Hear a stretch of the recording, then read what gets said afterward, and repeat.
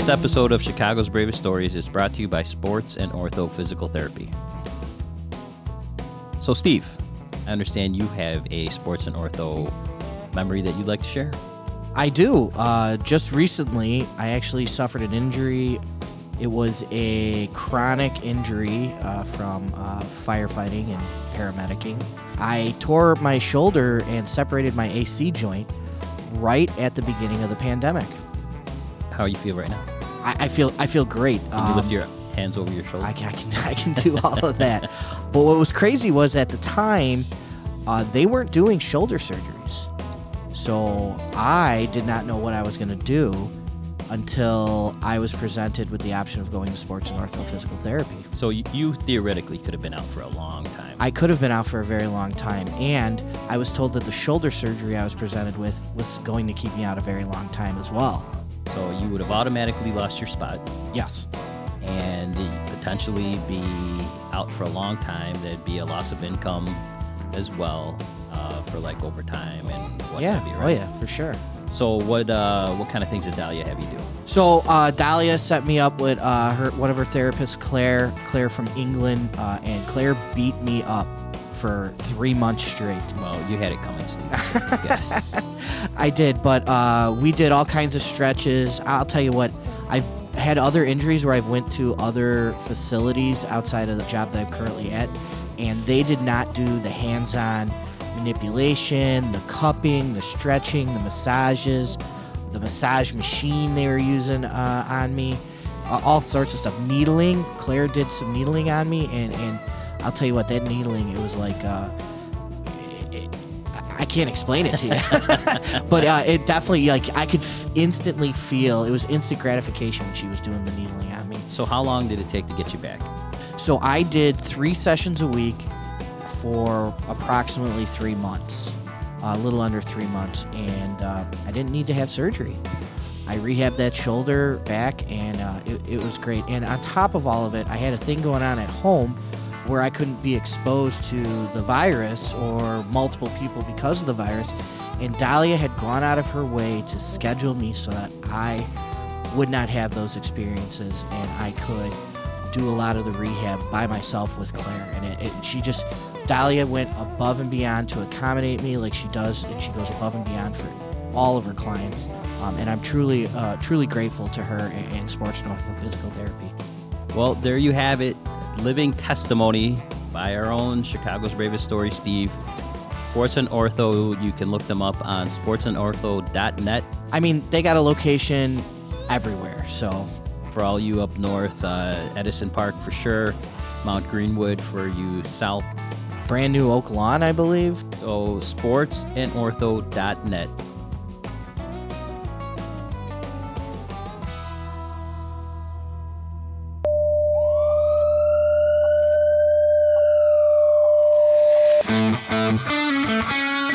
Engine 1, Engine 4, Truck 2, Truck 10, Ambulance 82, Battalion 2, Fire 1020 North Main, help is on the way.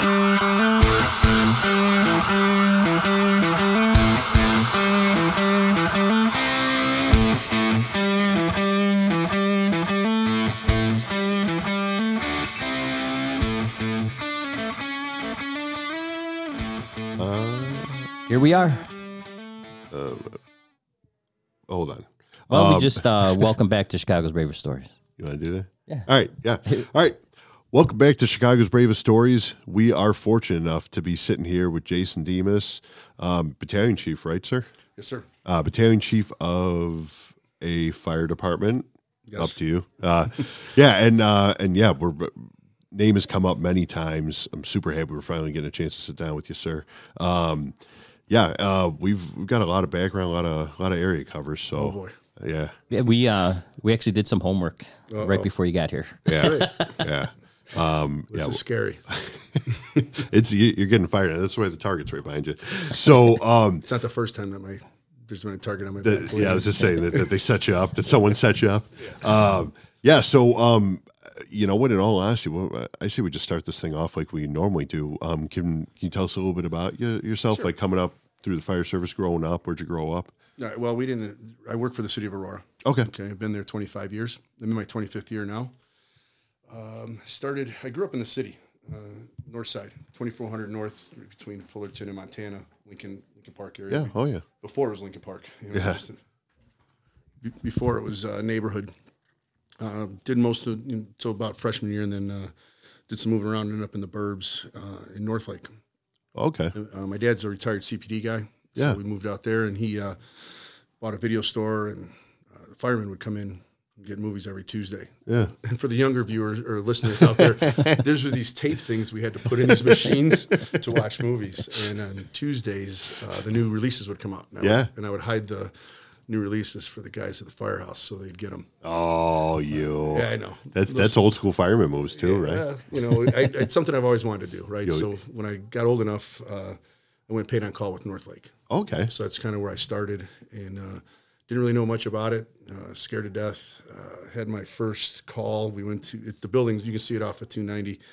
Is that the retirement home? Yeah, the retirement home. Jesus. The Concord. The Concord. Right? Concord, yeah. Yeah, that was my first call, and I didn't know that when the engine stopped that you should wait for the guy in front to get out.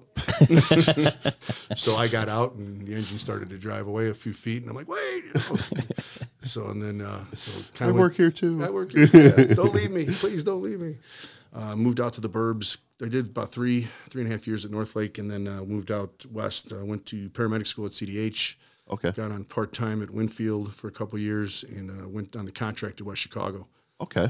Spent a couple of years at West Chicago. Some great people there. One of my greatest mentors came from there, Hugh Stott, and kind of showed me the way. Yeah. And unfortunately, right now Hugh's fighting some stuff, and prayers out to him and his family. But are they running anything for him, or? Yeah, he has a GoFundMe page. Okay, we'll have to take a look at that later. We'll try and get that. I appreciate that. Yeah, and I don't want to speak out of turn, but I'll fill you guys in and off air. Yeah. But then tested for. What was it about you that helped you out? Everything. He was kind of like the first. So let me go back a few steps. So my first fire in Northlake was at Mannheim and Fullerton. There was a hotel there. Yep. 2-story hotel. Unfortunately, there's a whole bunch of them, man. Yeah, I'll tell you, if I don't make a Mannheim hotel joke once a day, it's a short day at the fire. Yeah, because there was a trucking service across the street to the south, but on the north was a 2-story, I don't know, Motel 6. Can't remember now. It was a long time ago, but the real firemen were out in Melrose on a job, so we come back with our little pagers and the blue lights, and we get on the truck, and Lieutenant McBride, God rest his soul, he's gone now, but he goes, "Who's ready to go?" Guess I am. Yeah. So, all right, what I want you to do is go up those stairs, make a left turn down the hallway, and open up that door for Stone Park. Okay. Well, my only experience was 0, so I get to the door, and I'm like, what do I do? Take off my gloves, put on my face piece, open the door, it's full of smoke. Before I put my helmet back on, put my gloves back on, I went into the hallway and lost my helmet, lost my gloves by myself, and got lost in a hallway, one-door hallway. So I crawl all the way down this hallway. No, it's just smoke. Now I can look back. It wasn't hot or anything. It was just a mattress fire in one of the rooms. Door was closed. The hallway was full of smoke. Yeah, sure. But I mean, at that moment, it's bad enough. And if that's your first experience, that's pretty horrible. In a goddamn hotel, or motel. A motel, right? Yeah, absolutely. So I get to the end of the hallway, and I got to open the door, and I'm not smart enough to hit the panic bar, so I break the glass in the door, and I fall out, right? Come on. Stone Park's engine leading out up the back stairs. The lieutenant looks, or the pipeman looks, and he goes, what the F are you doing down there? And I go, I don't even know. Where am I? I'm just glad to be out here. Are you Jesus? Exactly. So that started me going to school. Yeah. Like that. So you were like, all right, this ain't it. I got to learn everything I can about a job that can kill me. Yeah. That's really what really set it home. And after I left, and obviously we're going to talk about it later, but obviously training has played a major factor in what you're doing these days now. Huge factor. It's the only way that we can marry education and experience together. They got to complement each other. So I moved out to Wheaton, got on West Chicago, and Hugh was that guy, right? He was bigger than life, and had connections in Chicago, FDNY, trained with some names, and I don't want to start dropping names, but there's some bigger names in FDNY that was teaching at U of I with him, and he ran the smoke divers program, and so. And that started out there, right? Or Well, Smoke Diver started at IFSI with. Did it? Yeah, with Okay. Ricky Colomé and JP and Richie Valena, and there's a whole bunch of guys Yeah. that started that. And so Hugh was at the time was the lead. Okay. So I got to work with him, and he says we should go down there. So I started that, and that was in '94. I think I took my first Smoke Divers class. And, Okay. I've been down to U of I before that in '91 or '92. I was down there taking single family class. Yeah. Met another mentor there, and so I just started getting. I was very fortunate early on to get really around some strong. And you were, people. and Winfield was a contract? No, it was part time. Oh, okay. Yeah, Winfield was part time. West Chicago was a contract. And where was Hugh at? Was he West Chicago full time. Oh, okay. Yeah, he was a career at West Chicago. I gotcha. So was this guy one of your officers when you walked in, or he was just He was just actually kind of my like partner the barman? on the AMBO Oh, because come they on. did at the time it was just 1 and 1, Okay. and then they moved to 2 contracts. But while I was there, but two medics. But at Yeah. first I rode the ambulance with them. Okay. So you guys got to know each other pretty well. Yeah, I Just- traveled to New York a couple times, rode out there with guys, and met a lot. It just I can't tell you how fortunate of a career that I've been able to have and be around. It's just it's humbling. I mean, and you know, it's like that's like when you asked me to come here. When you asked me to come here, I don't know really what to speak to Yeah, because just so everyone knows. I mean, and obviously this is going to get a lot deeper, but just so everyone knows, like every exchange I've had with I mean, Jason, I can call him Jay, but Yes, Corey, you can That's call kind me. of your, that's kind of your thing. That's my thing. I short everything. Yeah. But every conversation we've had up to this point has just been, you know, I don't know what you want. Like, is there someone else going to be there? Like, what do you want from me? And like, this guy's just such a humble guy that like, you wouldn't even think that he's done anything, let alone what we're going to get into here. But can I hate to backtrack you a little bit more, but like, what kind of got you into the fire service even in the first place? What was Johnny and Roy. Oh yeah, Yeah, I was I'll Johnny, tell you what, man. Johnny and Roy kid. My buddies and I would be running down Montana Street on our bikes or Yeah. Lincoln, and we're Did your playing dad shit. want you to go to CPD? Did he ever encourage you to follow in his footsteps? Opposite. He was in the riots, Yeah. Okay. so he was worked in the. I'm not sure what the districts are, but I think he was in the 18th, and also worked. 18th is downtown. Yeah, I think it. And then the other one was up north on. Begins Isn't with- it 16 up by It does. Jefferson Park? Begins with a W, whatever street. It's a W that it used to be a patrolman, like walk the streets, Oh, like walking a beat. walking a beat. Yeah. So it was a little bit the opposite. Huh. Yeah. A fireman saved his life during the riots. He would tell the story where they'd have to go up into the Which year the riots? 68. The Democratic? Yeah, okay. National Convention. Yeah, he got on in 64, I think, and then Oh he my was, God. and then he had to go up in the greens for something, and one of the residents opened up the hatch and threw a Molotov into the elevator, but a truck guy there, engine guy, I don't know, had a Oh pump can, shit. and he always told the story about how that fireman saved his life, him and his partner's lives. So I don't know if they, and I, you know, the story gets Murky, yeah, I'm it gets murky, but so that kind of always sat in the back of my head. But then Johnny and Roy, I thought they went everywhere. They had mountains, they had oceans, they had commercial, they had ghetto. I mean, it was just great all the way around. So like, so we play chips and we play, Johnny and Roy stuff. And Yeah. and then there's a building sitting on the corner of Montana, just west of Lincoln. It's an apartment complex now. There was under construction, and we might have been playing a little bit of Johnny and Roy in there. And someone says, "Your old man's coming. We'll take that bucket of water and put it out." Well, it happened to be turpentine. No. Nothing happened. It was all concrete. There was nobody got hurt, but it was like that was my first experience with that. And That was your first fire. First fire. Literally first. Came out running out. Hey, someone should call somebody. That thing's on fire. You know. So I guess Johnny and Roy would be why I got into it. And then more when I got older, I've always wanted to do it. And then the guys at Northlake were great to me. Oh yeah. Yeah, Joey Johnson, Paul Feldman's now the chief there. He was Yeah. great. Did you go to a formal academy when you came on? Aurora, we have our own. Yeah. Yeah, but there we didn't. But before that, No. like you didn't go to the one with Northlake. You didn't go to. Nope. No, Okay. it was all back then. It was just you took your firefighter 1. So I still have one of those. I'm old enough to have just it says firefighter 1 on it, and then you took 2, and then you took your 3 in stages. Like you could take it in, every class at a time. So if you took the test and you failed, you can go back and just take that one section. So it was a little different back then. I'll tell you, up until a couple of years ago, I think I still had guys with the highest level that they had was firefighter one.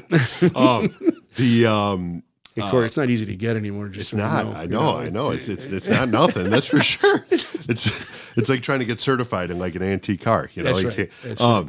But You just I call gotta it tell an you, antique? well, Well, you know, whatever. it'll get better. Just wait. So, but yeah, no, I gotta say, like, as much as I'm not a big guy with like the firefighter shows, there's one other one that was relatively recent that I did like, but like most of them I don't like, but like that's the one show that like whenever it comes on, I'm like I'll watch episode. Yeah. Well, because you never know, like they're gonna get into something crazy, Dude, and it was know, always like- like I want to say the last one that they were like in a mountain using like a Stokes basket to pull someone out. Yeah. They're calling Rampart Yeah. with the phone. I'm Yeah. like, what the fuck is going on? And if you think about their EMS treatment back then, their treatment for a cardiac arrest was just keep pumping bicarb. Oh, They would pop. was it?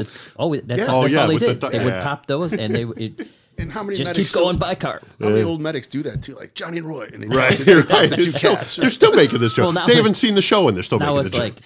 double Narcan. That's right. Yeah, right. Yeah, that's Vince's book. Yeah, double Narcan. Yep. No shit. So okay, so after Winfield was it, Yeah, Winfield, West Chicago. Yep. and then so after that, then where'd you land? Was that when you got? Yeah, in '97 I got on Aurora. Okay. Okay. And so you had just been tested around and Tested you were everywhere. Yeah. I'm one of those, test. I probably took Yeah. over 100 tests. I started testing when I turned. I was actually 20, going on to 21. I tested for Lyle, and ended up, because those lists back then nobody was hiring. Right. It was that time. It's in that cycle. Right. Yeah. So, 300, 400 people show up for one job, or no job. And trying to make the list. And so it went on for a while. Tested consortiums, and then at some point I said, you know what, I'm not going to test anymore for smaller departments. If I'm going to do this, I'm going to go somewhere where I'm going to see some stuff, do some stuff. And Right. so then it was Rockford, Aurora, Joliet. That never came up. She took Chicago's test in '95. I made the qualified list because of the Social Security number deal. Oh yeah. Right. Yeah, so it started at 6, I think, in that year, and now my last one's 5. So there's, Well, it's sick that you had like qualified, well qualified. Yes. It was Nonsense. It was nonsense. Yeah. it was, and we had to had to answer questions to that stupid fuel system. I took the test at the United Center, and you're like, you turn this lever, it turns into diesel. You turn these two levers, it turns into unleaded. And it was like you had to. Yeah, it was a joke. It was 34,000. I think took that test. What was your number?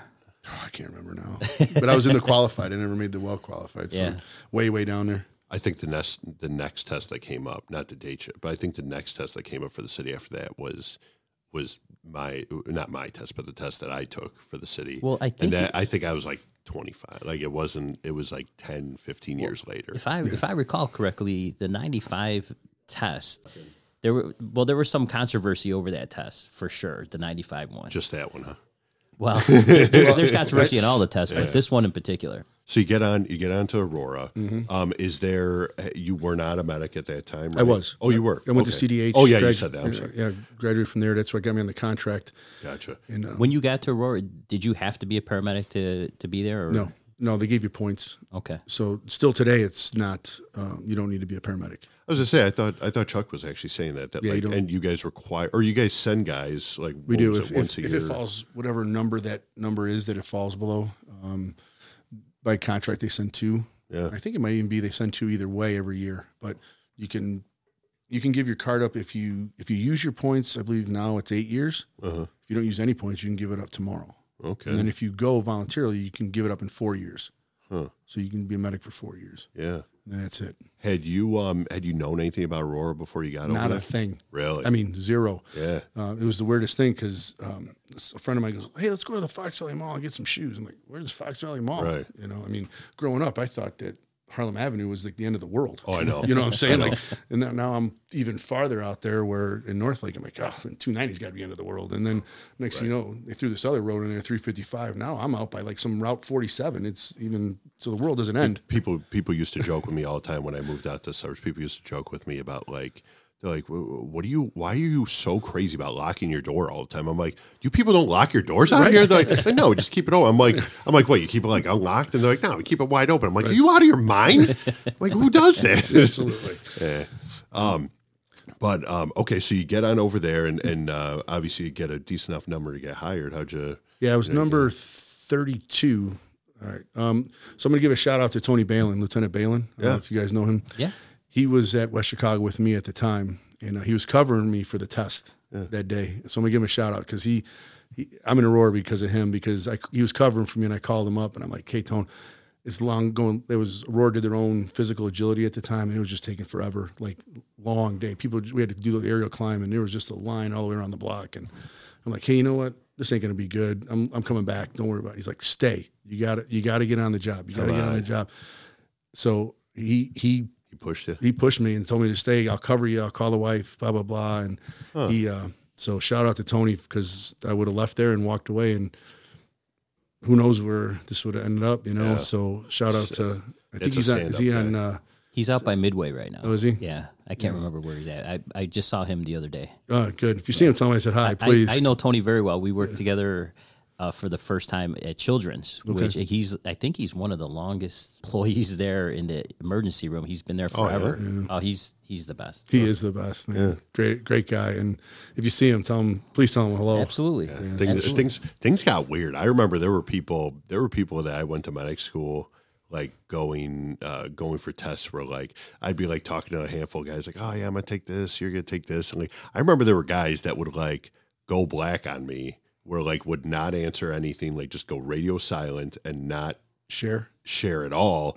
And I was like, what's this guy's deal? And they would like not talk about it. I'm like, what a dick. Like, I mean, absolutely. Listen, if it's between me and you, and like if it's one of us, I'm happy, or at least at the time I was. But like I'm happy, but like, dude, like don't. It's a dog world in the testing. So. You know, I don't know. I was very surprised by some of the people that would. Yeah, one of my firemen, he refers this as the greatest competition you'll ever be in. Right. From the time you start, and it's Garrett Orris. He's on my shift, and just solid guys. Our union president, and we got new guys starting, and he's like, "You tell them that this is the greatest competition they'll ever be in." And he's right. It's the whole way through, right? I mean, you're in it. Yeah, we're gonna get the competition soon too. Oh, so Here we go. So you're getting in Aurora. You really have no background in the town, and talking about union president. I mean, when you started, like Aurora, we've talked about them a couple of times before, or Ed mentioned them a couple of times before, like Aurora, pretty badass union back then, right? Well, yeah, they're a charter member. They're Local 99, so they've been around for a while. They struck before Chicago did. Yeah, you know, and they kind of pushed that movement. I think it was some departments downstate, and then Aurora, and then Chicago, and very strong union when we came on. It's still a strong union today. It's very. The president and the vice president are doing a great job for the troops. We're not in it as my rank. Okay. We have our own. You're an union. Exempt rank in your position now, right? I am, but we're also covered by a contract. So we're our bargaining units, the Aurora Fire Officers Association, which runs from captain to assistant chief. And then I'm the president. Wow. I'm the president of the. Well, that's kind of a unique thing for you guys, right? Because in most departments, you get to that exempt rank, like you're out. Right. So because you're not. I mean, technically, you're not exempt rank. Like we still have we fall under the Police and Fire Commission whatever, and all that, you know. But it's not the exempt rank where you're at will type deal. Right. You're still protected. To some degree. Yeah. So you're a union without being affiliated, I guess. Yes. Right. Yeah. Well, yeah, we're considered a bargaining unit, signed the charter, signed through the state, and all that other stuff. Some things that are missing, and we're working on, which is grievance procedures and some other stuff that we'd like to see as we move forward. The old guys, you know, like the old guys, I guess the seasoned guys really started this and put us on the right track with the officer stuff, you know. Part of the strike for Aurora was the captains in the union. That was one of the reasons for it. And if you read the Fiery Struggle, the book, it goes through, it goes through all the process of why that was, but it was the captains, and they got them back in. And then a couple contracts later, they lost them again. So there was a while that there was no coverage for captains, and we didn't go to a battalion chief system until 2000, right around 2000, maybe 2000, somewhere in there. We were one chief ran the whole city. Okay, yeah, one. That's how most departments are, I think. Yeah, right? The shift commander ran that whole city. But you're talking, you know, back then when I got hired, it was about, and it could be off on the numbers, but we'll say 140,000 people, and we're well over 200 and something thousand. Well, now. when you came on, how many stations were there? Same as we have now. Which is what's 9 your guys' physical breakdown? buildings. Okay, so we have 9 physical buildings with 9 engines, 3 trucks, and 7 ambulances. So that's a pretty big department. So I'm the shift commander on the black shift, and there's 60. We're fully staffed. I believe it's 67 rostered every day. Okay. So, and then I think we're down at 64 right now, but we got some people in the academy, and that's always a shifting number. Wow. You got to take Kelly days out, or what you guys call daily days, and take out PT and city time, and that drops those numbers down. But I believe it's around 67 is full. Okay. Yeah, it's a big town. That's a lot of responsibility for you, pal. So Yeah, in good 97, guys, bro. I mean, that's what it comes down to is good firemen, man. You know? So in 97, you get on with Aurora, right? Yep. And you had a probationary period, a year? A year. Okay. And did you get your first fire with Aurora within that year? Or we had a busy. I think if I remember the count, that's a long time ago. I want to say between 12 and 14 that first year. Okay. It was kind of cool because you came to work like we're going to work. Like you felt like you're gonna, and you might not, but you felt like it every day. And there were some great guys there, like they're retired now, like Eddie Orris, old timer, Tom Wagner. I mean, I think about these guys, Stevie Orris. And I'm gonna miss people, and I don't want to, but these old guys. Were those the guys who brought you up? Yeah, and they were just old, tough guys. I remember in the academy that we broke the coffee pot, the bun coffee pot, the glass. Oh yeah. So the training chief's like, "Hey, go across the hall, and there's a catwalk that we got to go across to get to you go up the stairs, and that's the other side of the central station." And now I know what they did, but back then I was terrified. Right, go take this coffee pot over there, and you tell them to give you a new one. I'm like, I don't want to go over there, So I walk over there, and I walk up to the door really lightly, and it's like. And that door flew open, and Big Tom Wagner was there, and he stood about 6'4", and he's like, "What do you want? Take this fucking coffee pot and get on the other side of it." I'm like, "Yes, sir, yes." And they were but they were bigger than life as you came on. They were seasoned guys, and they, and they didn't like the new guys. They didn't like us because because we're new. And right. It's not they didn't like you. It's just you were new. Oh, they were they were playing the game. And now I know the game they were playing, but it put you in the right frame of mind, and you knew where you were. And those guys were, my lieutenant. I came out was Ray Pfeiffer, and just calm, good, cool guy, And it was just they were different. They were a different breed back then, and you got to learn a lot from them just to watch. You know? You just watch them and how they did stuff. Yeah, I was actually curious about that because I know the warden. Chuck Niemeyer had painted a pretty rough picture of you guys' academy. How's the academy going through? Okay, well, when we went through, it was 14 weeks, and it wasn't what it is today. There's a bunch of us that, I shouldn't say us. There's a bunch of people that did help facilitate it to be to what it is today. Yeah.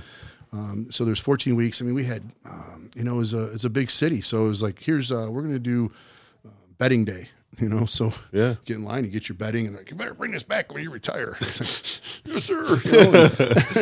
And so it was structured, but it wasn't what it is today. Today, we've, over the last 20 years, we've turned it into a pretty, I want to say, I'm proud of the guys that do it.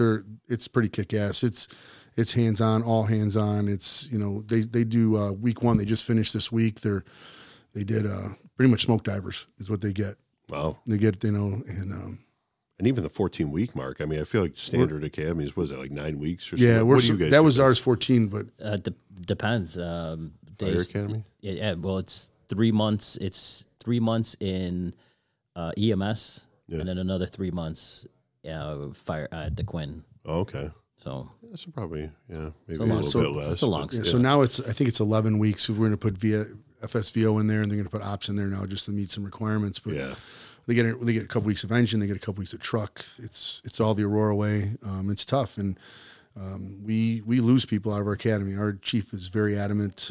He comes down and tells them, if you don't work for that training chief in there, you don't work here, basically. And wow, so he empowers you guys to make sure it gets done. Yeah, he comes down. There's nowhere to duck here. We get 12 guys on a fire until we upgrade it to a working response, and then it gets us a few more. But you got 12 people showing up to go to work, and there's nowhere to hide behind a hydrant or take a duck behind a car. It's just you're going to work, and that's the one thing about Aurora is we work. When we get it, we work. And there's no shortage of it either. Yeah, I know that there's stories out there that we're burning the tires off vehicles, but we're doing okay. We're not the 1970s Bronx, okay? Well, I'm saying, but we're working. We're doing good work. Yeah, I guess I meant like when there is work. Like when there is work, there's it's work. 12 guys is not a lot of guys on a full structure fire that you're trying to get going. Right. And so we've been busy the last couple of weeks. We've had some good work. So guys, the troops are doing good. When you start and your probation is over, do you get assigned an apparatus?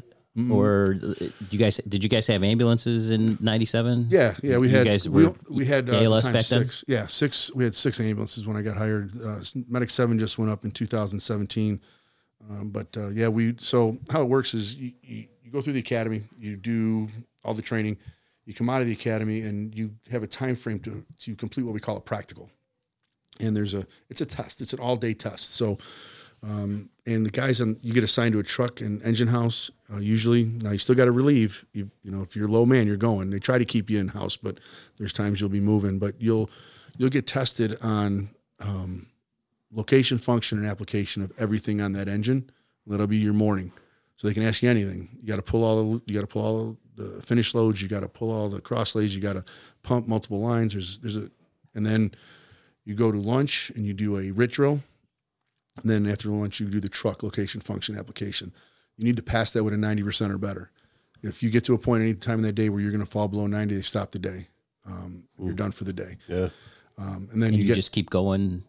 You get 3 tries. Oh, 3 tries? Third try, you're gone. And in the way it's worded is you may have up to 3 tries. So it's not a guarantee you'll get 3. If you're trying and you're working hard and you're doing the things right, the guys are going to help you. And the guys on the shift are remarkable because they're the ones that really put the rubber to the road when they come out of the academy. Like if you're the truck officer, Corey, and Vince, you're the engine officer, you're going to work. Your troops are going to work with those new guys to get those specific things done. And it's a pretty cool process. And then once you're done with that, at the end of that day, probably letting the cat out of the bag a little bit, but you get floured and watered. It's a tradition. We have to do a run. If you're lucky enough. If you're lucky enough, right. Yeah. Because if it takes you 2 or 3 times, you're probably not going to get it. And that's some big part of, coming of age type thing. So at the end of the day, after all that testing, you got to come down to our headquarters and they do what they call the run. It's full turnout, on air, 2.5 high-rise pack, up 2 flights of stairs, across the catwalk, down 2 flights of stairs. And you got to do that 4 times in 3.5 minutes. If you fail that, you fail the day. Are you in boots or gym shoes? You're in turnout boots. You're fully turned out. Yeah, fully turned out. 3.5 minutes. 3.5 minutes. Yeah, I'm surprised Chuck didn't tell you that he holds the record or something. Oh, no? God. He failed to mention that. Yeah. I'll tell you. But you didn't stop him from mentioning anything else, though. Yeah, exactly. I love that guy. He's a good dude. And he loves you, too. He does. I do. He's a good man. Well, your name has come up several times with different guests. It came up with Chuck, obviously, and it came up with Brian Kalaga. And there was somebody else mentioned him. I kind of remember. I'll have to double check. I thought it was maybe. Did you know Jim Stedman? Oh yeah. I want to say it was like an early one, and so I got to remember. Yeah, we were very excited when we heard that you actually agreed to come on. We don't know what dirt somebody has on you to to force you here, but because your name had come up several times, Corey made some phone calls, made it happen, got those. Compromising pictures of you, and I can't believe how big you blew them up to be either. It's kind of disturbing. They're poster size. There you go. Yeah, no, it's nice. It's nice. Listen. Photoshop is not a. So when you're going through the academy, you personally, when you were going through, what was there? Did they hammer you at the end, or did they do anything when you were going through? As far as like getting messed with them? Yeah. Sure. So when we came on, the academy was different. Officers had to teach it. They were forced to teach it. So So lieutenant of engine, whatever, would have to get assigned to the training day that day, and he would teach you. So I'll tell you, not a terrible move. It's not a bad move. You're as long as you're not the lieutenant. Right. As long as you're not the lieutenant, it's a great move. Yeah. Right. Well, here's the thing.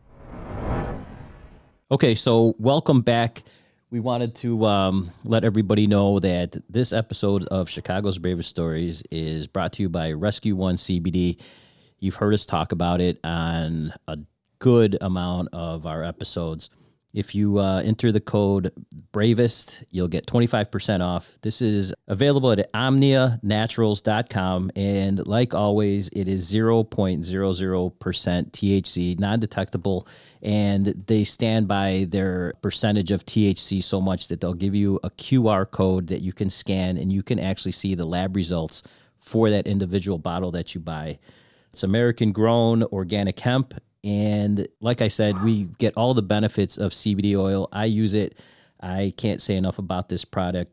The fact that now we get the benefits of CBD oil that is 0.00% THC free. We're going to give one to our guest here and see what it does for him, because I know that you definitely, we're going to get into some of your background, but you definitely wind up with some muscle soreness and stuff like that.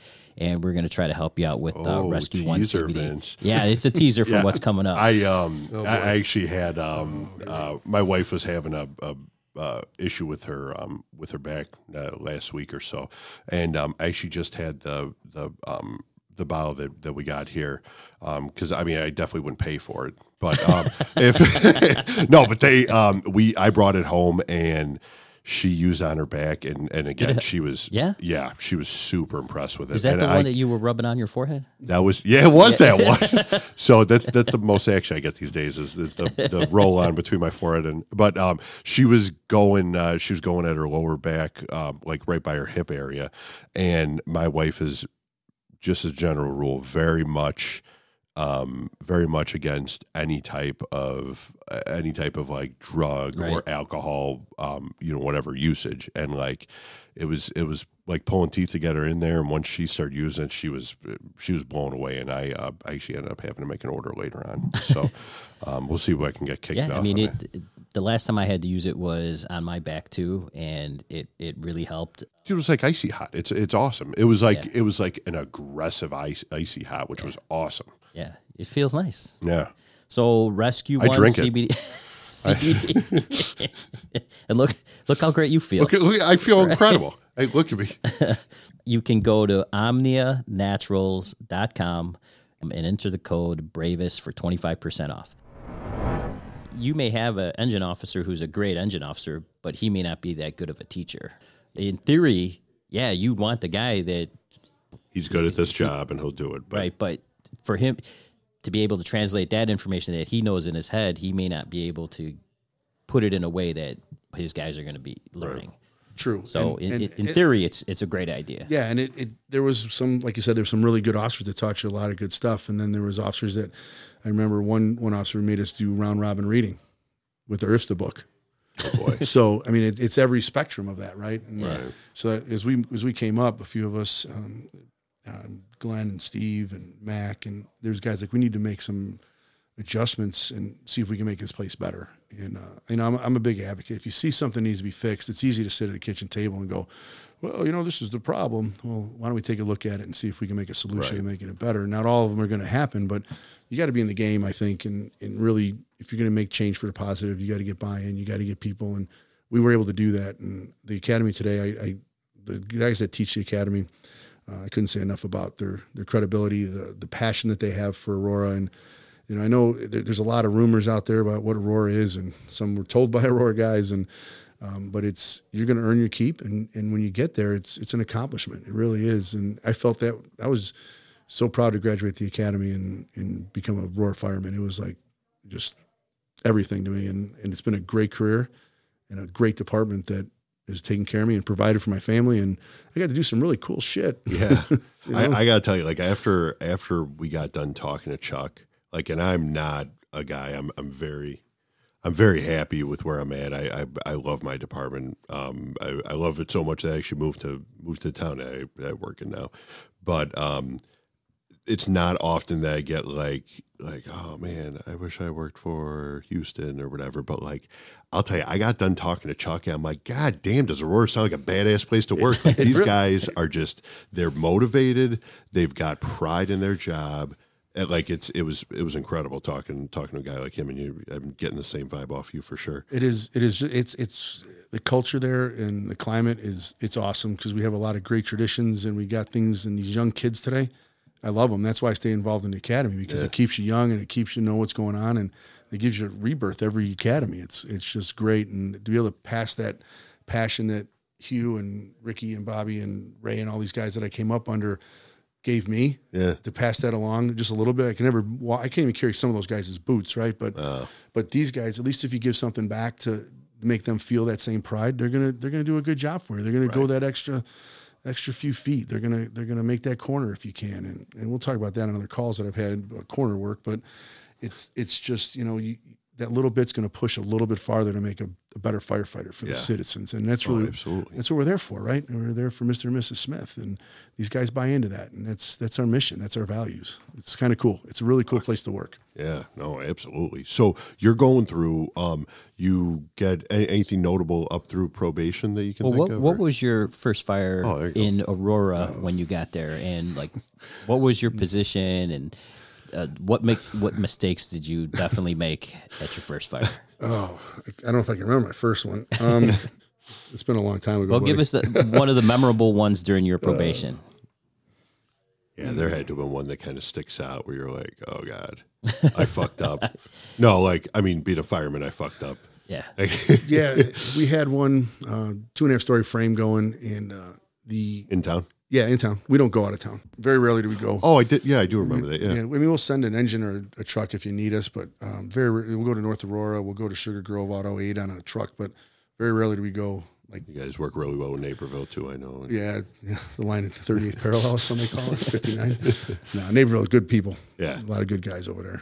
They come over and help us out, and we've gone over there. It's good. Just little ball busting. Oh yeah, well, that's fair. It's fair, right? You know? So we had a 2.5-story frame going, and the roving captain was on engine 1, and he ended up being our chief.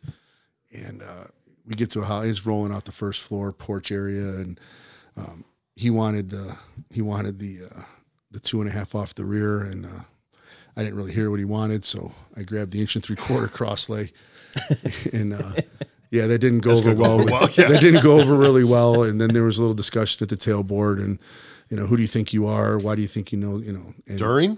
No, after. Oh, okay. Yeah, after. No, they got the 2.5. It was this guy wasn't going to let it go. It was a tailboard talk after, and the captain, it was Chief Oker at the time. It was Captain Oker at the time, and he was one of those guys that didn't yell, didn't talk a lot. He was a Navy SEAL, and his octave never changed. I don't know if you ever worked for anybody like that, but his tone never changed. He never yelled. It didn't matter what was going on. The world could be coming down around him, and he'd be same tone. I think there's actually a picture of him somewhere in the science and history of recovering one of the Apollo capsules. Seriously. Really? Yeah, he was a Navy SEAL back in the day, and it was he's just a cool guy, and he wouldn't talk much. He'd sit in the recliners, and you ask him a question, Cap, hey, what is this, Chief? And he'd talk to you, and then if you really wanted to talk to him, you'd run with him. Oh, no kidding. He ran, and he would talk a little bit more, so you'd get out and work out with him a little bit and run, and you ask questions. And I used to always be enamored about his military background, and all that stuff. But so that's where I messed up, and there's a lot more. Man, I messed up so many times. There's so many messes up. I mean, listen, and you're gung ho, and you're young, and you say stuff, and you do stuff, and the one thing about this job is we mature here, right? We come in at 21, 25, and we have no life experience, and then you screw up, and the old guy's like, "Don't do that, this guy," and you realize that you're maturing. You get married, we have kids on the job, and we grow up, and that's what makes this job so special, I think, versus any other. It's a way of life. And one of the things that you kind of keep coming back to doing this podcast is guys with the long careers. You've made mistakes, and the thing is that every day everybody's making mistakes every day, and it's part of the process. If you're not making mistakes, you're not learning, right? We learn from our mistakes. Those are our learning. That's the learning part of life. And one of the things I tell my officers is, I want you to make decisions, right? I have 12 officers that I work that are under me, plus my 2 battalions, and it's you're going to make mistakes, and it's okay. We're a team, so we're going to pick up the mistake, and we're going to keep moving forward, and then we'll learn from that mistake. We don't want. Yeah, what's that? The lack of making a decision is a decision. Right. If you don't make the decision, you're already wrong. So at least you got a 50-50 shot. That's better odds than you get in Vegas. So make a decision, and then we'll if something changes, we'll pick up that slack, and then we'll get through it. But you got to make a decision, and you can't be afraid of making a mistake, because you're going to learn so much from that mistake. And to think you're perfect and walking through, with rainbows and unicorns all over the place, you're going to screw up, and it's okay to screw up. And we're hard on each other, right? The firehouse is tough. You make a mistake, and that's okay. But yeah, making mistakes, you got to, but you got to also learn from them too. You got to, you're going to have to step up and be a man. And I guess, I don't know if you say that, but, person, you got to be that person to step up and go, I screwed up. Right. What can we learn from it? And Right. and that's okay. Yeah, I know we say it, like, I know we always say, like, oh, you're gonna screw up, you're gonna fuck up, like somebody's gonna make a mistake, and like I think we kind of brush over that a lot, but like everyone does make mistakes, and it's the guys or gals that don't realize that they've ever made a mistake or don't admit to making a mistake, that those are the ones that are dangerous, because again, they'll just do it over and over and over again. Or the ones that don't engage, right? The ones that don't engage, afraid of making mistakes, or the ones that wear the no fear helmet sticker. Right. It's like, man, this job humbles you when you least expect it. It's going to humble Just think about what you learned about pulling that cross lay with that, with fire blowing out. the front doors. Yeah. I gotta tell you, to your guys' credit again, like in the 90s, I don't know that 2.5s were a go-to hose line, right? I mean, Yeah, we back had in the 90s, we like, still you got guys had it's 150 foot. It's 150 foot off the rear. It's not a finished. It's a finished load, but it's attached to the rear discharge, so it's a rear pre-connect basically. Right. So now we run the 3 horseshoes, 300 feet in horseshoes with 200 flat loaded, and then we run another finished load. But that's all changed over the years. We used to have a skid, the old skid where you pull the 2-inch down and drop the bundles on top. That's what I was gonna say. That's still our That's move. old school. Yeah, that's still our That is move, old school. actually. It is old school. Oh. But it's so it's you make mistakes and you learn from them, and you got to own them. That's the other thing too. You can't push them off on somebody else, and everyone does it. Just Well, I'm how do sorry. you guys? How does the rotation work with your medics and staff in the ambulances? Is it by seniority? Not everybody is a paramedic, right? And your ambulances are ALS. Yep. So so you when I got do that, guys trying to transition off there. So sometimes, yeah. But so it's simple by us. We have for years and years we didn't have a rotation. The truck 2 officer, before we went to battalions, the truck 2 officer, whoever that was, there's a lieutenant and 2 captains like every other fire department, I think, would do the roster or the list for the next month. So now the shift commander does that.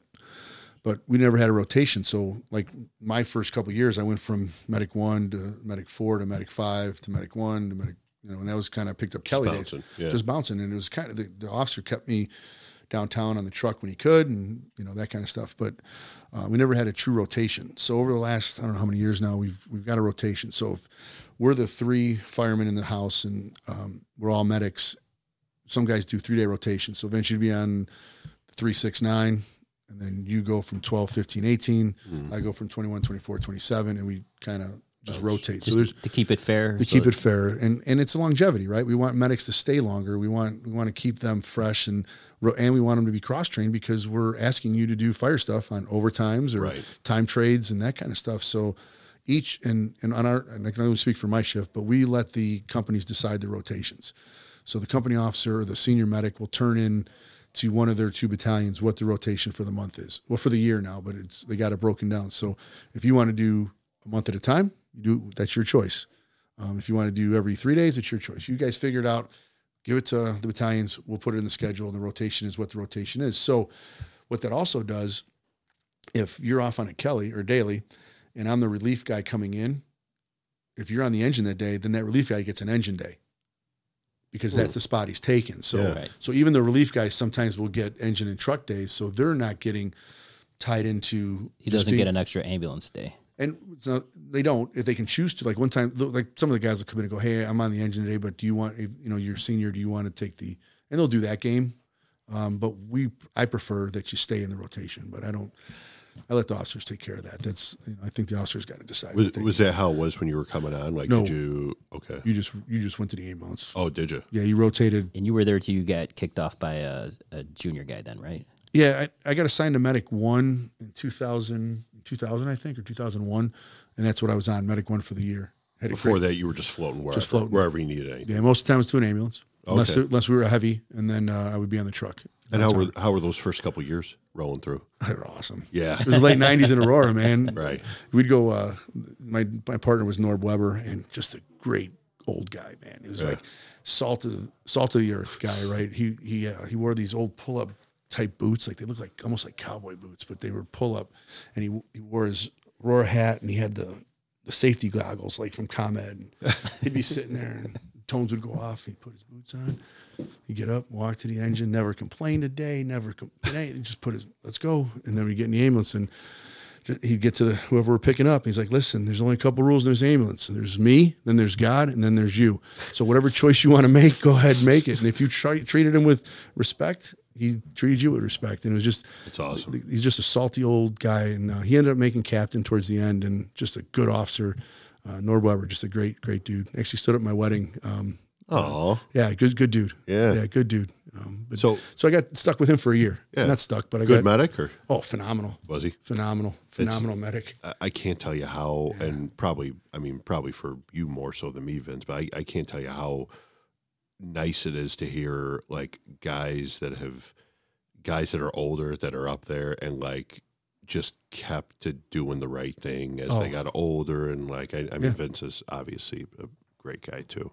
But like, well, just thanks, you don't. I feel like it's more often than not you hear about the guy that's like, I've been on this ambulance for however long, and they're just like, I don't care, and just like they're over it. And like, and there's guys like that everywhere for sure. Yeah. For sure. I don't think that's specific to the city. No, not at all. But yeah, no, it's just awesome to hear like guys are still like in it. He was in it. Yeah, and we have a position called senior medic. Uh-huh. It's not a lieutenant rank, but it's the most senior paramedic.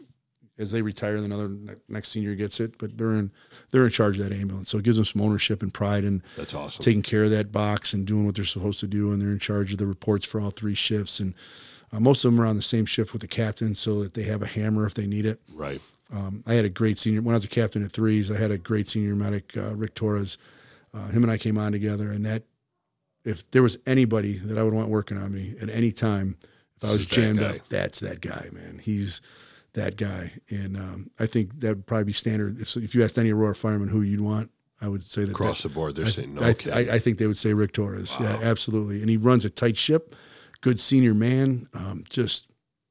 He is the epitome of what a barn boss is. Yeah. Just ran my help. And we had a great working relationship. He as a captain, he ran the inside and I ran the outside. And it was just solid. That's awesome. Yeah. Now, do you have to bid out if you want to get on a truck or an engine and you're on the ambulance, or do you have to wait for that spot to open up and by seniority? No bidding, no seniority. It's fantasy fireman by the deputy. Oh, I'll tell you, I've been pushing for the fantasy fireman for Wow. the snake draft. I've been pushing for the snake draft for a while. Wow, so if you're on the ambulance, you have no say in when or if you can put a transfer in. You can put a transfer request in, but that doesn't mean you're going to get it. Yeah, so you could be the barn boss. Well, I mean, and you have no say. It sounds that's something to be said, because you got to be solid on that ambulance, and you have to be a solid paramedic because you're. But not build a solid enough for other 2 shifts hear about you. Like, to be fair. I mean, that's an interesting dynamic. Like, you want to be good enough so that if there's a spot that opens up on a truck or an engine, that they're going to be like, yeah, this guy's going to be good. But but not good enough where the other guys are hearing about it too. Yeah. Well, like with your world, right, Vince, it's transfer orders, right? You get a list of what's out there, and then you put in your 3 choices, right? If I understand it right. Yeah. For us, it's if you want off, you put your transfer request in. The deputy chief will put out an email saying all transfers in by October 1st, and then our transfer orders come out. They got to come out by the end of November, last day of November by contract for December vacation picks. So. You can put in, and I'm sure I've never done it, but I'm sure there's people working the system a little bit, that. Oh, sure. I'm sure, but I think our department does a really good job of dividing people where they need to be and getting it balanced, right? Like level in the sea water. Right. I think they do a good job with that. So, so going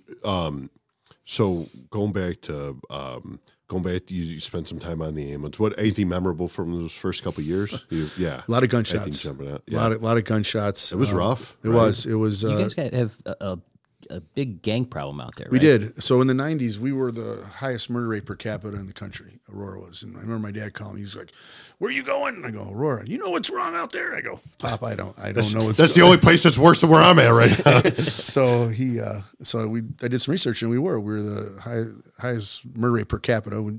So a lot of Latin King problems out there at the time, and the Deuces, and there's still some there, but they came in, the feds came in with the state, and they called it cutting the head off the snake or some operation where really hammered down over there. Yeah, cleaned it all up, and it's gotten better over the years, and it's turned into a really, really well-run town.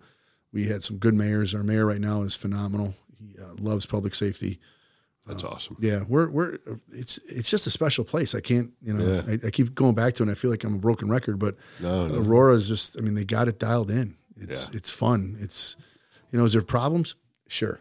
But they're relative, right, to everything. So those first years, we just, you'd go out and Norby, my partner Weber, would call it porch drinking. Let's go see who's out. And we'd drive the neighborhood or the district, seeing how many people were on the porch, because we knew the higher the porch drinking, the more gunshots we'd go to. Yeah. Well, in the city, that's called alley patrol. There you go. So we all got it, right? And, yeah. And that's what we did. And did I ever tell you about mine? I think I used to tell you about it. You went on alley patrol during your ride? I called it preventative maintenance. So I don't know. Round up the regulars. Yeah, we might have to cut. Yeah, like we might have to cut this one. But yeah, that was like my move. It would be like me and Shawnee. Like I'd be like, all right, like I forgot what it was. I'd be like, all right, like I got something going on tomorrow morning, or I've got to, it's Christmas night. It'd be nice to sleep tonight, and like we'd do our runs, and like we'd see where everyone was at, all the regulars, and be like, all right, like, hey Tim, you want a meal tonight? Like, oh yeah. All right, hop in the ambulance and drop him off at the hospital. And so we knew we weren't going to get him at 3 a.m. We hammered out at 9 in the afternoon. Because he was going no matter what. Healthcare. Yeah, exactly. He was going at some point within 27 hours. So like I just I acted up a little bit. Yeah, it was really the first mobile integrated healthcare if we think about it. Absolutely, you were ahead of your time. You were well ahead of your time. I say it, but Vince doesn't believe me. So not too much opportunity. I got to imagine for actually working apparatus or working a fire apparatus during that time. Oh, no, but you were working as a fireman. So back then it was kind of, and as Chuck put it, was kind of like the Old West where, you'd pull up on the ambulance and we'd be getting dressed in the back of it, getting our turnouts on. And we'd leave our gear on the back, on the step up, the side door step. And one guy would be getting dressed and you'd be. Yeah, wasn't that, a couple of times we pulled lines before the engine stopped. Yeah, I was going to say, that was Chuck. I remember him saying, not a lot. He's like, they did not like that at all. No. And what was cool is like, you'd get work, right? Because you really had nobody, as a medic, you had no officer. Right, so you were kind of like you're a freelancer. Huge freelancer, and we would, then would you guys keep tools on the ambulance? We did until one of the chiefs said no more tools on the ambulance. You're just encouraging. So we did a lot of work as medics. It was fun, and then what was kind of nice is like at the end when striking the box and. We get the medic back in service. Yeah, we got to go. And you just take up. Oh, nice. That's the move. That's the move, Vince. Yeah. When it's time to roll hose? Yeah, we got to get you back in service. Okay. Dude, there's only 6 of us. There's only 6 ambulances. That's like getting a run right at time to do the dishes. Oh, yeah. Or being a fire investigator. That's the, so what's like the actual move when you would pull in as an ambulance guy? Like the official move would probably be like you pull into the fire and like you report to the engine officer at that point or something like that. And you guys link up with them. Our SOPs have changed over the years, but back then there was nothing. Now the first due back then there was but now the first due ambulance is EMS or RIT is the first. They start RIT. They're nice. And then the second ambulance in on the work and fire response is actual medics. They stay dressed down. They wear their vests and pull up, for us, pull a stretcher. So we've gotten a lot better with that, and it's been going on for a while. So it's, like, and going back to the EMS thing, I know we'll probably talk a little bit more about that too. But like, it's just amazing how, again, like we, as a fire service, we've done a great job of like adopting paramedics and like making EMS a part of our job to sustain our job. And it's now at a point where I'd say probably on average EMS is 80% of the fire service. Oh, and by easy. Right. Yeah. And then like, you get situations like this where it's like, we'll throw the idiots on there. Like, but yeah, no, that's awesome. The respect you guys put on it. So running through those, again, you had some good times on there. Great times after on the that. Were I mean, you think about the stories in your career, right? You think about the stories you tell. You know, you're like, we're sitting at the table. Yeah, I had this one call where the guy put this in this part of his body, or this happened, or this. You're not talking about stretching lines down hallways. I mean, those are stories, but the funny stories are when you inject a human element into the story, right? And that comes from the EMS side. That comes from being on the ambulance. And I tell the young guys, it's like, you're going to remember your EMS world a lot more than the fires. You're going to remember your fires, but the stuff that you see on the ambulance, especially in a town like ours with all the different demographics and people and I was saying, you guys are all over the place. We're all over the place. We're a big city, you know, and we're the second largest city now in the state. So we have a lot, population wise, and you know, you see a lot of cool stuff. Yeah. Huh. So you're, I guess we'll say you're kind of wrapping your time almost on the ambulance, but like you're definitely not spending as much time on the ambulance after a couple of years. And do you get like assigned to a No, so I was on Medic One. I was on Medic One, and I decided to give up my card, like my Medic card. Oh, which is So like you at that point you would still have your paramedic license, but like you give up your ability to act as a gotcha. Yeah, Aurora wasn't paying me, so I decided that I wanted. This is about 6 years into my career. I said, okay, it's a good run. It was a great run. I had a lot of fun, but I'm starting to think about promotion, longevity. Want to do some fire stuff. Want to learn the engine stuff. So I turned in my card and went to Engine 4. Which is near East Side, and great engine. Had a great boss at the time. And the medic that I told you about, Rick Torres, was there. He wasn't a senior medic at the time, but he was on the ambulance. And I remember the first day I walked in, he goes, "Hey, you still a medic?" And I go, No, you don't give it up till next shift. And I'm like, "Nah, I'm pretty much not a medic, and I'm going to ride the engine. You're going to stay on the ambulance." And it started the ball bust. The rivalry. The rivalry. He's like, "You know what? I don't want you here. Nobody wants you here. I'm not talking to you." And I'm like, "You'll get over it, buddy. It'll be fine," you know. And so I went to Engine 4 as a fireman. Spent 2 years there as a fireman. Then got transferred out to Engine 9. Spent a year out there, and then went to Truck 11. How were those couple years as engine? Engine 4 was great. We did a lot of good work. It was a busy time. We went to some good work with the crews, and had Kevin Molitor, Ricky Torres. We were in McHugh was our lieutenant, Mikey McHugh, and it was we went to some work. It was fun. Any fires jumping out with those guys that you can think of, or anything? Yeah, we had a bungalow, probably 25 by. It was deep. It's probably like 70, and heavy fire in the rear, moving its way to the front door, and just a solid move by the lieutenant. He's like, "You grab that line, I'm going to grab this line, and we're going to cut it off in the front and the back." And just like as a young fireman, you know, you're like, "Holy shit, you know, I'm on a line by myself, and we're doing this, and we're winning." Yeah. And so it was just really solid work, you know, learning from that, you know, and he felt pretty good. You know, you made a win, you had to stop. It's like, "Oh, all right, we're doing it right," you know. So that was probably that one. Jumps out at me the most at Fours was the double line where they just we were both. He was on one line, I was on the other. Just hammering down. Yeah, it was cool, you know. And that lasted, you know, in my head it was probably a week of a firefight, you know. Right. It was probably like 4 minutes, you know, but in my mind it was long. You know, we were in it. We were in it. And my buddy was. I looked over at him, winked, and I'm like, "Oh, yeah." It's that whole 30 seconds lasted a month, you know. But it felt cool. Yeah. But it was good. And I think Kevin was pumping at the time, so he was engineering. So. Nice. I was just saying, anything else you guys jumping out with that time there on the engine? You like the engine or the truck better? You're on the truck now. Say, man. No, he's not on. No, I'm or I mean, before you went to when I got promoted, I got off the truck. Yeah. When I made lieutenant. Nobody's listening. You can say it. Yeah, no one really listens to this. That's what Kalaga told me. Yeah, right. Yeah, no, I agree. Well, yeah, you know Kalaga's view of truck versus engine, and I got he still doesn't know why the engines show up to fires. And the man says, I like them both. I know that, but if I had to be on one truck or one, it'd be the truck. But it has to be a true truck, right?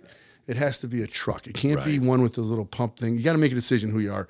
But if we're gonna do true truck work, like searching above, opening roofs, that kind of stuff, I want to be on the truck. Fun stuff. Yeah, but if we're gonna lean to putting hose on there, I'm gonna go back to the engine. Yeah. Okay. Yeah. But I do like busting Kalaga's balls and telling him, you know why truck guys put holes in the roof, right? And see the real fireman working. So I like that one. That's cool. Steve's gonna like that one too. So oh God. Well, here. I mean, I guess we're kind of getting into promotion. Change it up. Can take a quick minute. Yeah, we'll take a quick minute. But Brian also wanted us to let boy. you know that your buggy isn't blue, though, right? no, my buggy's not blue. It's white. Okay. What about the radio strap? It is not blue. It's black. Oh, what a jerk story! So This guy, huh? we'll after the break, when we get there, I'll explain to you how and what that means. That's why Vince said it, because he wants you to prepare a statement to hammer down Brian. Because Well, you know, I mean, I've got no problem with Brian, but clearly you do. So yeah, we're at each other's throats all the time. So All right, we'll take a quick break and we'll be right back. Hey guys, you know what? We're just going to talk a minute about this awesome beer we've been drinking from Illuminated Brew Works. Right now, I'm drinking Trust, and this thing it's just a really good lager. We're kind of running the gauntlet here. We got some awesome beer here, so we're just running through each one of them. I tried, Vince, you tried that Orange Sunshine too, right? Orange Sunshine is my new favorite summer beer. Yeah. Thanks to Brian at Illuminated Brew Works. If you guys are looking for an amazing craft beer, and I'm not a big craft beer guy, and I was a little hesitant, and then when we started popping these things open, it was like Christmas. Yeah, we've been firing pretty good on these things. We've been going through these like crazy. Bar Chicago's Bravest Stories is doing all right over here. Right. Well, the Illuminated Brew Works beer has saved us from drinking all the whiskey that we have here, because we've been drinking more beer than we have whiskey. Might not even be whiskey guys anymore. Yeah. And that Creeper one was pretty good too, right? Vince, Creeper was good. And we're fresh out of Astronaut Juice. Yeah, if we had Astronaut Juice, that is my top one from these guys. If you're looking for an amazing craft beer, you can find it at Binny's Norwood Park Wine and Spirits, Beer Temple, which is right down the street here from the studio. So if you're picking up some Illuminated Brew Works at Beer Temple, stop in, have a drink with us. Bottle and cans, Capone's, Toto's, and Rayans, Rayans. Yeah, these are all bars they're selling it, and you guys would notice it for sure once you walk in, because they've got some really cool artwork on each of their cans. So again, just look for the eye-popping artwork that you're going to see, and they'll kind of lead you over it. Again, this is Illuminated Brew Works. Make sure to check out anything that they've made so far, because everything I've tried has been awesome. Oh, it's really good. If you go to that place, Wine Styles, at 6182 Northwest Highway, you can pick it up. And coincidentally, that is right next door to where the new brew pub is going to be. Illuminated Brew Works is opening up a brew pub at 6186 Northwest Highway. It's going to be amazing. The beer is amazing, and we are also asked to mention that the new Brony is coming back out. It's a double hop IPA. So for you IPA guys, the Brony is coming back. But the beers that he has in stock right now are amazing. Illuminated Brew Works, thanks Brian again for keeping us in beer here. And when our guests come in and stuff like that, we give it to them as well. And we've heard nothing but great things from our guests who've walked out of here with a 4-pack of Illuminated Brew Works. Thanks, guys. Again, make sure to check them out, Illuminated Brew Works.